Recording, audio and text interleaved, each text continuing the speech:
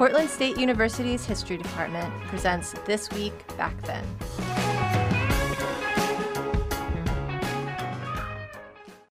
Today we're jumping back to May 16th, 1882, the date in which Portland mayoral candidate James A. Chapman and city councilman Lucerne Besser signed an illicit contract that, once revealed, would become one of the most blatant examples of election rigging in Oregon history.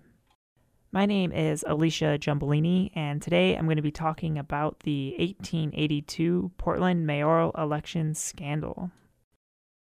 James A. Chapman was a New York-born physician who settled in Oregon in 1862. As a respected medical professional, Chapman quickly rose to the upper echelons of Portland society. In fact, Chapman had already served two notably unnoteworthy terms as Portland mayor before the 1882 election. But despite the outward appearance of success, historian Jewel Lansing has shown that in 1882, Chapman's medical practice was suffering, and the former mayor was facing serious financial difficulties. Chapman's co-conspirator, Lucerne Besser, was a powerful Republican politician who was no stranger to the darker side of politics.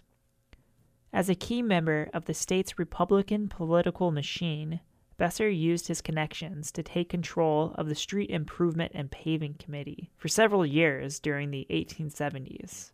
He also used these connections to gain the position of Chief of Police from 1877 to 1879. Both of these positions proved to be incredibly lucrative for Besser, and he clearly hoped that his agreement with Chapman would allow him to once again gain a powerful and lucrative political appointment. So the agreement basically worked like this. Besser and his associates would nominate Chapman for the office of mayor, and then furnish the money needed to secure his election. In practice, this meant engaging in vote buying, a very common form of election rigging during the late 19th century.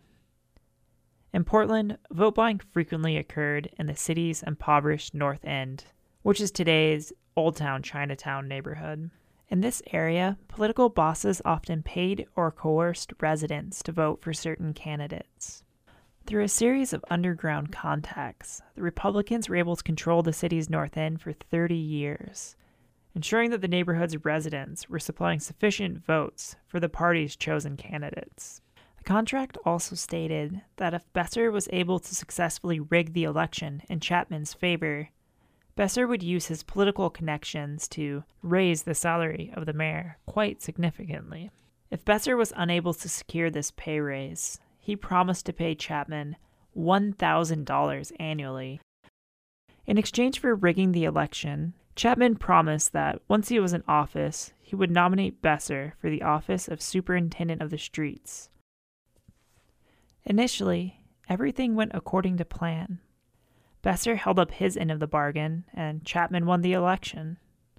But only a few months into his term, the entire plan fell apart and was revealed to the public. Quite extraordinarily, it was Mayor Chapman himself who, in an interview to a local newspaper, revealed the entire scheme. It seems that due to factors outside of his control, Chapman had been unable to secure the promised positions for Besser and his associate. So the two men decided to blackmail the mayor for his failures. Chapman, who was already in dire financial straits, decided it'd be better to reveal the whole shocking scandal than continue paying bribes to Besser. Following Chapman's confession, the city council voted 5-3 to begin the process of prosecuting the mayor, but were unable to impeach Chapman because he could veto any bill issued to raise the necessary funds needed to prosecute the case. Chapman would therefore remain in power until the end of his term. While the Chapman scandal may have been shocking to the public, it was just business as usual for political insiders. As Chapman would say in defense of his actions, "You know that such bargains are made before every election. Presidents of the United States do it too."